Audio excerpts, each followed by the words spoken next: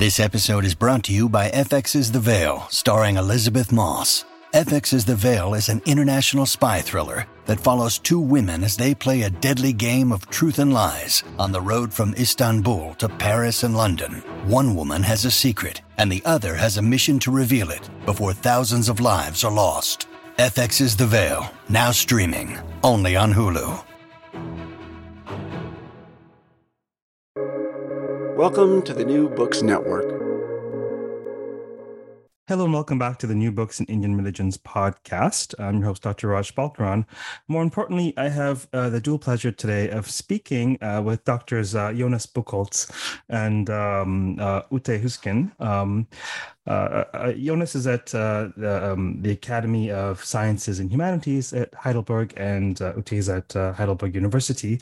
We'll be speaking about a really, really fascinating work that fortunately is available open access. The link is in the podcast notes. It's a work called Temples, Texts, and Networks, South Indian Perspectives.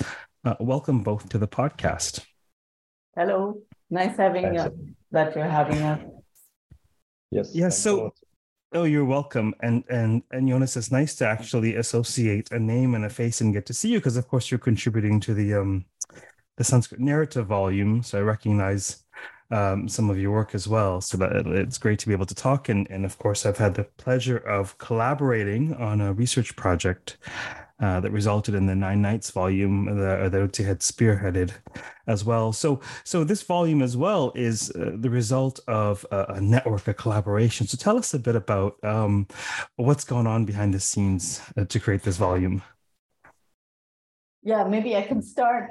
Basically, it is a volume that is one of the results of DFG's German Research Foundation funded project that Jonas and I had for the last 3 years.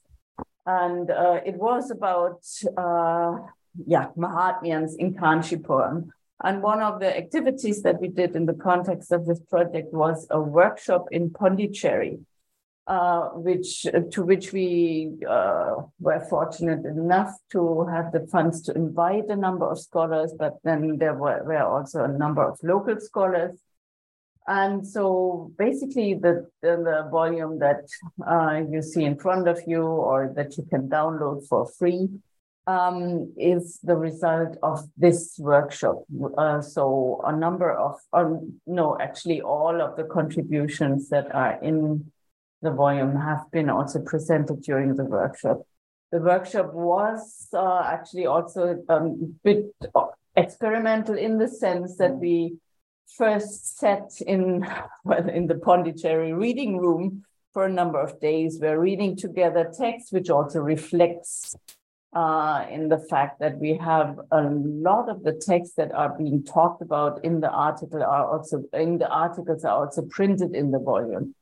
This is one of the beauties of open access, that you can basically put in as much material as you want.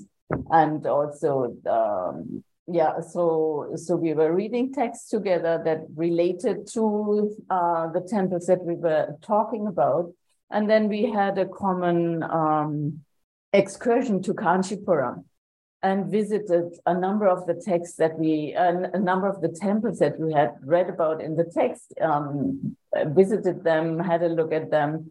And here, especially Emma Stein was really wonderful, because she also introduced us into her work on Kanchipuram, which she also talks about in one of the articles of the book. Yeah, we've also had her on the podcast to cover her fascinating work on this super important site in South Asia. Do one of you want to say a word about the Mahatmya genre in this context?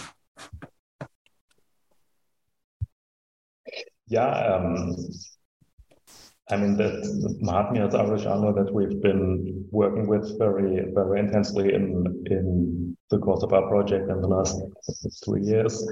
And I think this volume, I mean, we have most of the contributions in the volume actually are based on Mahatmya sources.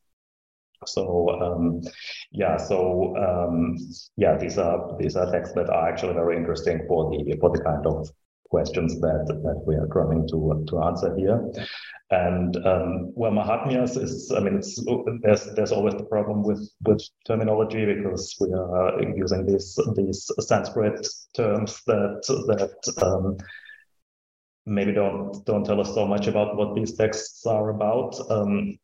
But we are also using this term temple legends to describe these texts just in layman's terms, let's say, because that's what they are actually. I mean, they are texts about temples, or let's say about sacred places, that explain the origins of these places through mythological narratives, right? So they ask the questions like, why is this temple here, or why is there this particular form of the deity in this temple? And they answer these questions by telling us stories about the deeds of gods or other mythological beings who are said to have happened at this very spot. Jonas, since you're currently speaking, would you like to tell us a little bit about your contribution? It's pretty close to the beginning. I believe it was the first substantive contribution, and perhaps some of the others that you'd like to talk about. Yeah, right. I mean, so in my contribution, I'm looking at the Sthala Mahatmyas and Thala Puranams of Kanchi. So, okay, at these texts that we just talked about, and I'm looking at one specific place, that is Kanchipuram, which is the place that our project is focused on, and in fact, quite a lot of the contributions that we have in the volume also deal with Kanchipuram, or Kanchi for short. So in a way, it's a very modest contribution, because it's just about giving an overview of what texts there are. But there is actually quite a lot of texts on Kanchi. I'm discussing, well, there are at least 8 texts that we know of so far.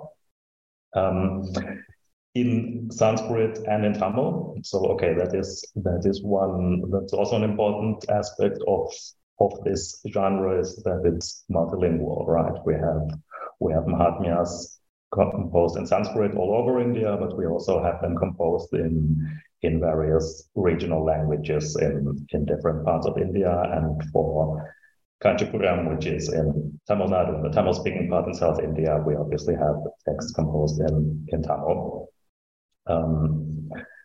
Yes, and what is also, so that's one reason why we actually have quite a lot of text on this one place, and another reason is that we have texts representing different religious traditions.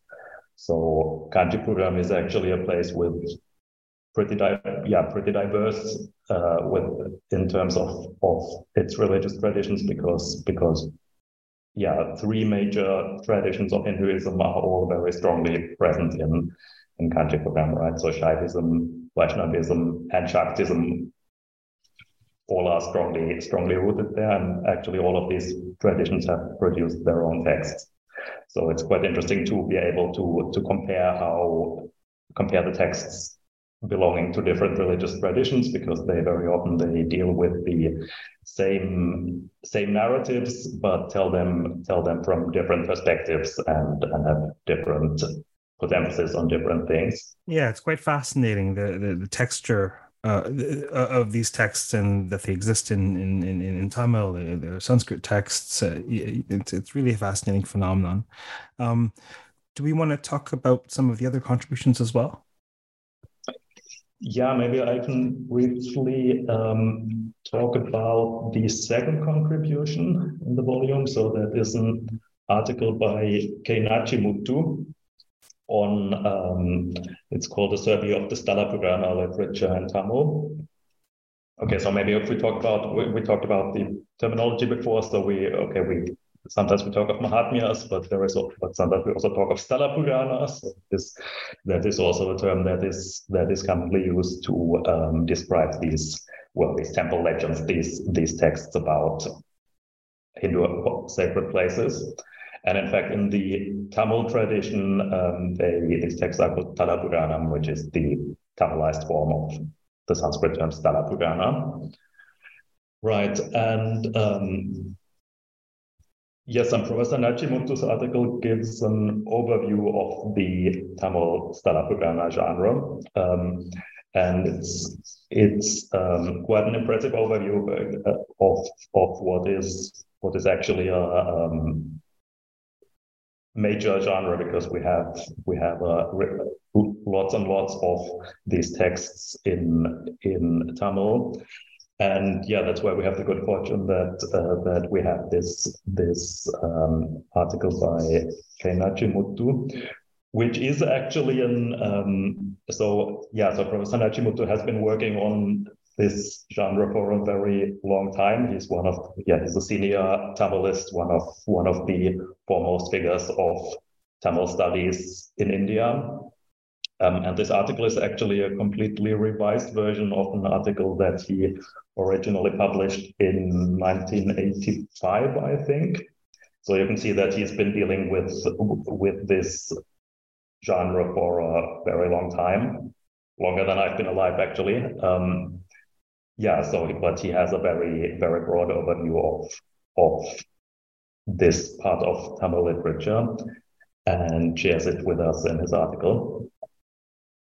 Did you want to talk about the first part of the book, Jonas?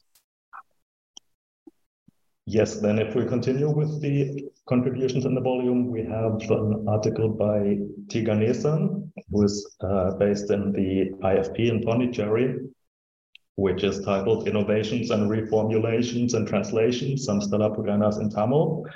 And this article looks at the relationship between the Sthala Puranas and Mahatmyas in Sanskrit and Tamil, which is also a very fascinating field, and one which there hasn't been that much work on it because there is general agreement that the Sanskrit and Tamil texts are related, but very few people have actually closely looked at examples of Sanskrit Mahatmyas and Tamil Sthala Puranams in conjunction.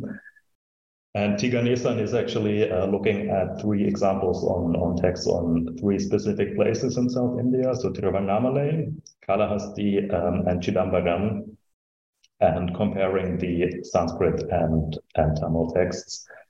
And I think that's a quite fruitful approach, because you can really see how these texts are related to each other, but also how they have different priorities. So do we see, I was going to ask this after we've gone over the papers in particular, but this might be a good time. So then in this genre, do we see a lot of overlap with Sanskritic material and Tamil sources, or is it rare? Is it common? Tell us a little bit about that phenomenon. Yeah, I mean, okay, I guess one has to be careful of overgeneralizing things, but I mean, I'm mostly familiar with the material that you're allowed on podcasts, so it's okay. I'm kidding. Okay, okay. So generally speaking, the Tamil texts very often or almost always claim to be based on a Sanskrit source. Okay, so the Tamil authors will tell you, I will compose this Puranam based on the Sanskrit text that is told in the so-and-so Purana. And there has actually been quite a lot of debate about this. I mean, it is also a kind of controversial issue, because this whole issue of the relationship of Sanskrit and Tamil is very politicized in Tamil Nadu among Tamil people. And many people have been willing to take these claims of a Sanskrit source as just as a convention, because Sanskrit had this prestige. Tamil authors felt that they had to name a Sanskrit source, even if there maybe wasn't one.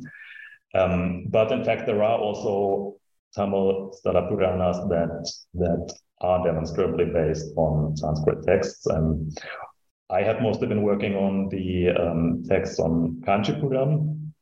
And in fact, in the text that we have there, we can very clearly see that Tamil text, we have a major Tamil text which is called Kanchi Puranam, which is considered one of the major examples of the Tamil Sthala Purana genre. And we can show that it is based on a Sanskrit text, which we fortunately also have, a Sanskrit text called Kanchi Mahatmya. And we can really read the texts side by side and see that they are very closely related. But it's actually it's fascinating to look at these texts side by side, because you can really see how the Tamil author has transformed the Sanskrit text into a Tamil text. So it almost feels like you can follow the poet or the author in his work of recreating the Sanskrit text in Tamil. Yeah, it really is a fascinating phenomenon. I'm currently in collaboration with a scholar named Noor van Brussel, who studies Bhadrakali Mahatmya, sort of a regional Kerala Mahatmya.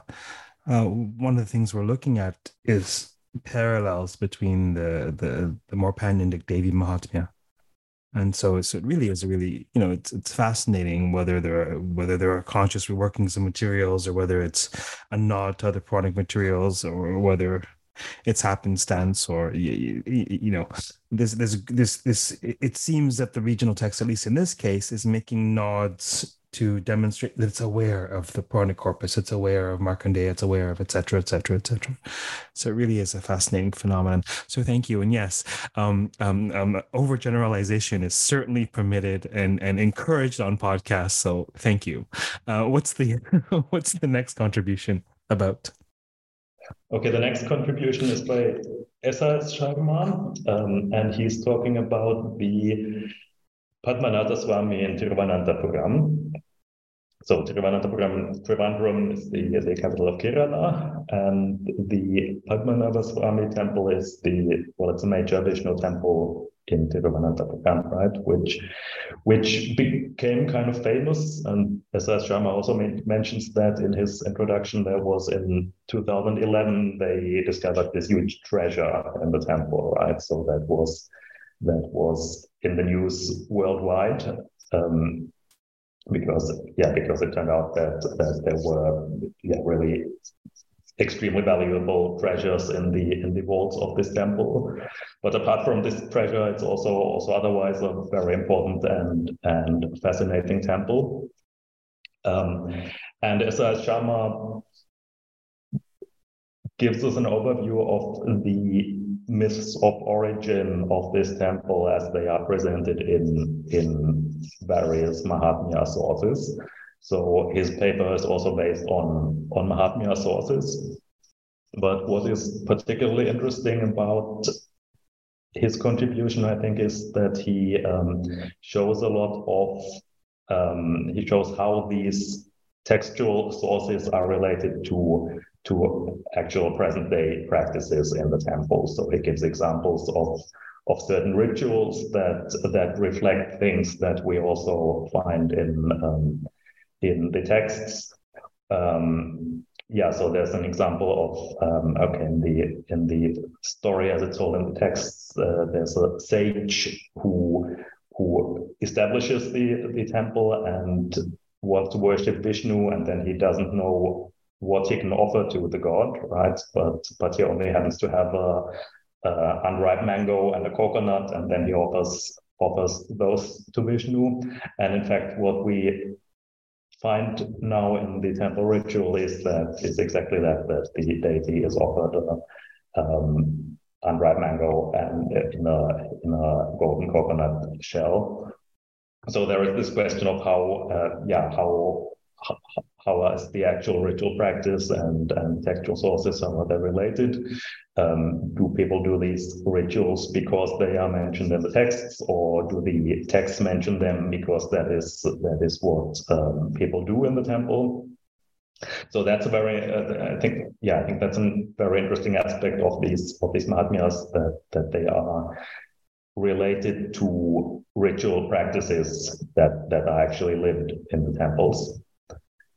Yes, and S.S. Sharma's article does a very good job in relating that the text and the ritual practices and that are practiced in Trivandrum and the Padmanabha Swami temple. And so there's one more paper in the first half that you'll be telling us about, which is? Well, let me just take over from here. Sure. The point is that this is also a good kind of transition in the volume itself, because the remainder of the contributions are concerned either with the connection of contemporary practices or material culture or the geographical actual or 2 days geographical layout of the land with the text and with legends told in the text. So the next contribution then is by Marzena Černiec-Droždović and R. Satyanarayanan. That's two scholars who also recently have published an edition of the Mahatmya of the temple town Srirangam, namely the Dajadhyayi. And their contribution is in fact about Srirangam, but the contribution is entitled Importance of Water Bodies in the Mahatmyas in the Kaveri region. So they're talking about the water bodies, both in terms of the river, the Kaveri itself, which is a very important topic in all the Mahatmyas that came up in this region, but also on the Navatirthas. So there's 9 tirthas around the Srirangam Vishnu temple, so Ranganatha's temple, and they're talking about these, and also in general about the importance of water and the river for this area. I mean, the Kaveri is an important river with its own Mahatmya and many Sanskrit sources referring to it. So they're looking into this connection of tirtha, water, river, and Mahatmyas. Then the next contribution is by me. I am writing about, the title is Two Lizards in Kanchipuram's Varadaraja Temple. And what I'm basically looking at in this contribution is how are these 2 lizards represented in the different texts. So I'm looking at Kamakshi Vilasa, the Vaishnava Kanchi Mahatmyam, and the Tamil text, which is called Tankapali Mahatmyam. And then I look into what kind of role do these lizards play in contemporary ritual practice. And basically, these are 2 reliefs of lizards that are at the temple ceiling, and they are very closely connected to this to the rituals connected to Palipatana. So the idea that if a lizard falls on a specific part of your body, that this means something. In most cases, it means something negative. And so people actually come to the Varadaraja temple in order to get rid of these doshas. And they do so by touching the lizards.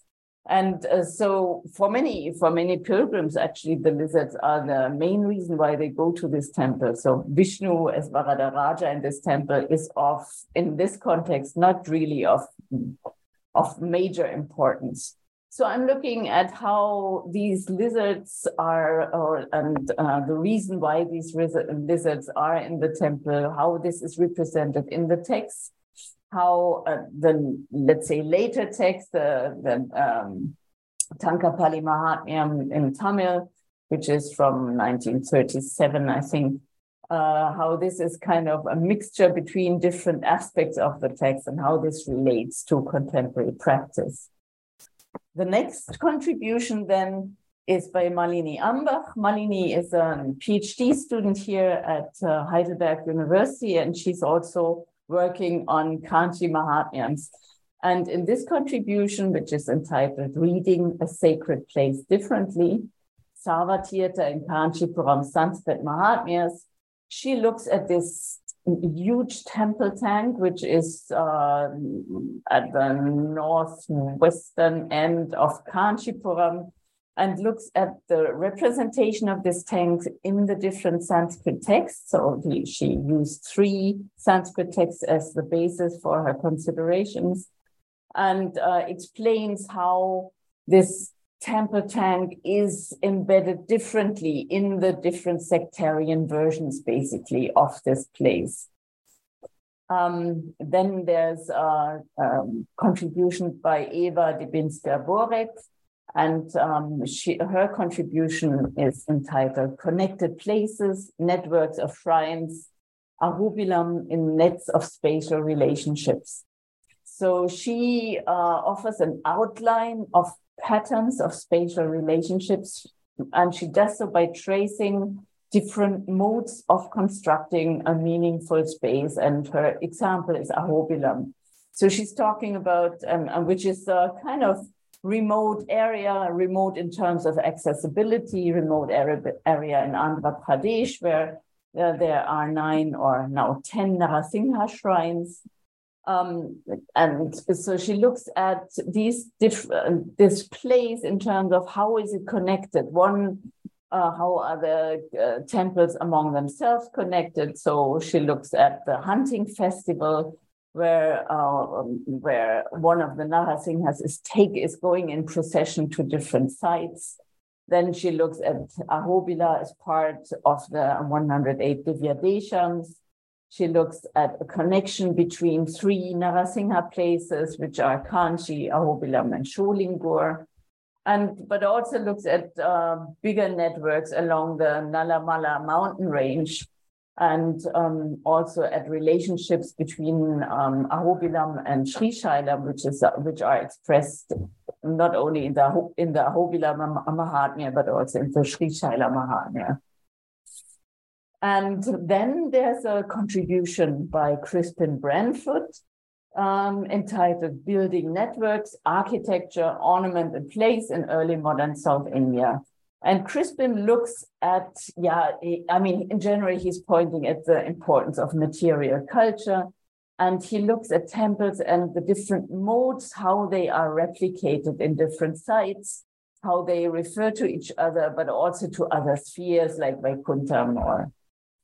So, and his argument and what he's showing in this contribution is that temples and shrines can be replicated in architectural ornament or in murals, where networks of temples are referred to. For example, in Sri Vaikuntham, he refers to patrons and artists as, let's say, agents that create connections between different temples. And of course, the ritual of pilgrimage, which is when pilgrims go from one place to another. There's a connection. And what he's showing is basically that the creation of links, and I'm quoting him here, the creation of links and connections between temples and their construction and visualization in design and ornament was only a gradual process from the 14th to 15th century. So his argument, and I think this is to be taken very seriously, is that we also have to look at the time frame in which such strong networks were created and are now perpetuated. And then the final contribution in the volume is by Emma Natalia Stein. We talked about her already, about her work on Kanchipuram earlier. Her contribution is Grounding the Text, Kanchis or Urban Logic and Ambitious Extensions. And so she talks about ancient processes of organization that she detects in Kanchi structure.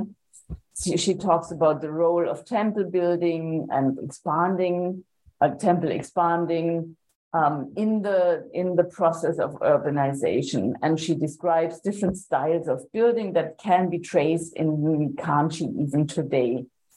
She traces the likely place of the royal palace, which doesn't exist today anymore, which is near the Kamakshi temple, and argues, which is also an important argument in her monograph, that the orientation of the temples, which is unusual, it is towards the main road running north-south. And in the end, she also takes one smaller temple, namely the Tirukalishvara temple, as an example, and analyzes its structure, iconography, and history. So that's a whole range of contribution to this Temple Text and Network volume, which I think shows in a very nice way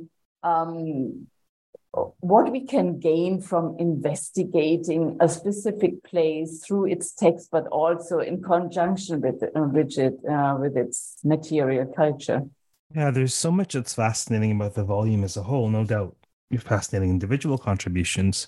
One thing that came to mind as you talked about the backstory was in this sort of pseudo post-COVID world that we're fumbling about through, is the irreplaceable value of getting together in a room with a bunch of people and reading or speaking, or there's so much about the online world that's here to stay and that's beneficial for a variety of reasons. I can zoom into a class across the continent and give a guest lecture, for example, but really it's not replaceable, is it?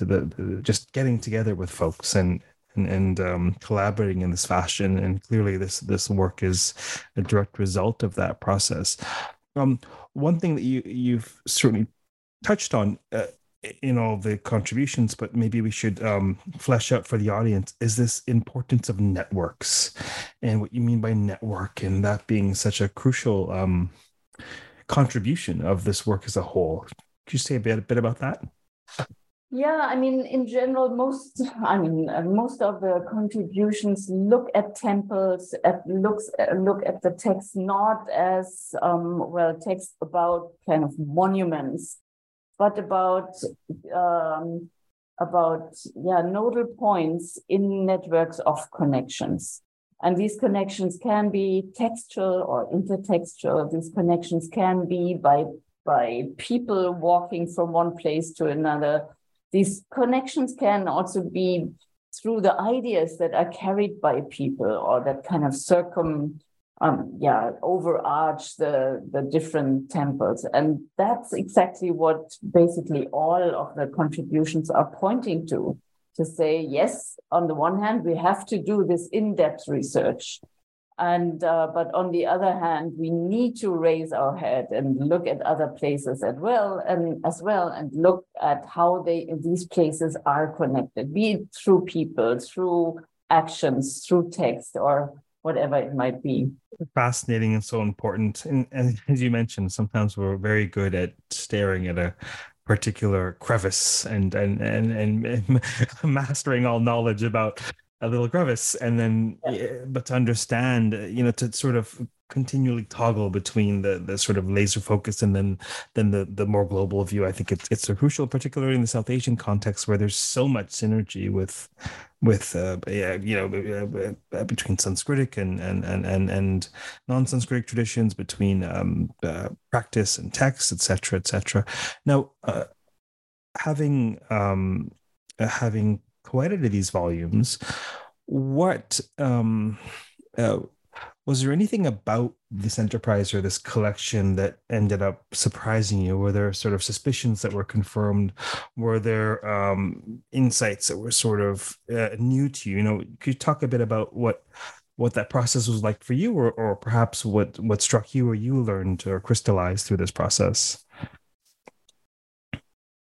Well, I can definitely say that one important aspect, and that also touches upon what you mentioned right now, this being together in one place. But one important aspect for me was definitely when we were visiting as a group the different sites. And when we could be together in the specific temples, look at specific, let's say, inscriptions or constructions or lingams or whatever there was, and talk about it and discuss it while we were there, I felt that this was, I always feel that the work, let's say the combination of work with text and the combination with sites, people, and whatever there might be, that is mutually enriching. And in this case, being in this group of learned scholars who all had their different contribution to what we were looking at, that was really very enriching. I found that great. Yeah.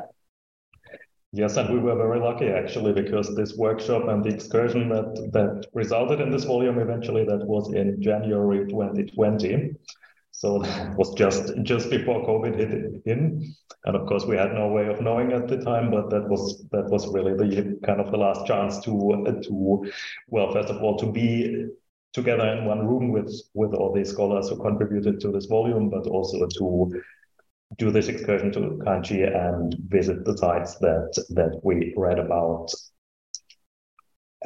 Visit the actual sites. That is something that then wasn't possible for a very long time, and now slowly we are getting there.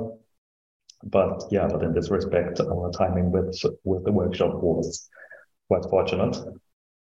Without question, because then not only do you have the fortune of having gotten together just at the the twilight of the old world where we could get together, but then you have you've got this time where it's you and your data and your computer, and you may be able to go to the cafe or not depending on where you live. And so then you had this opportune moment to I was talking to I believe Simon Broadbeck, who's just published a monograph on yugas and the Avatara in the Mahabharata, and he was saying that's why this came out so relatively quickly, because of COVID.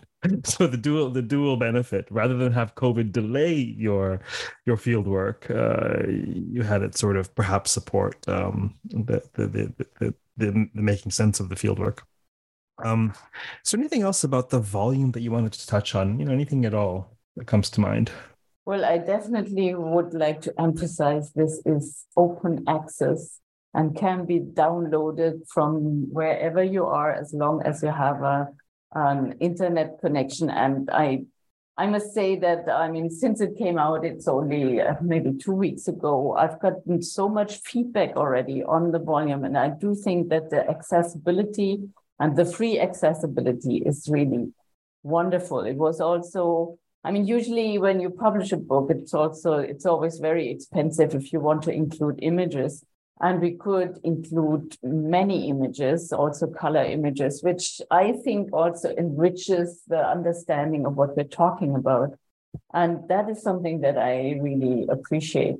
So it's published with Heidelberg Asian Studies Publishing, and whoever wants to publish South Asian studies related books there should contact them. They're happy to publish. I think that's such an important point, that we can have access instantly. I tease that I can't afford my own Routledge volumes, and my students not so much. Yeah.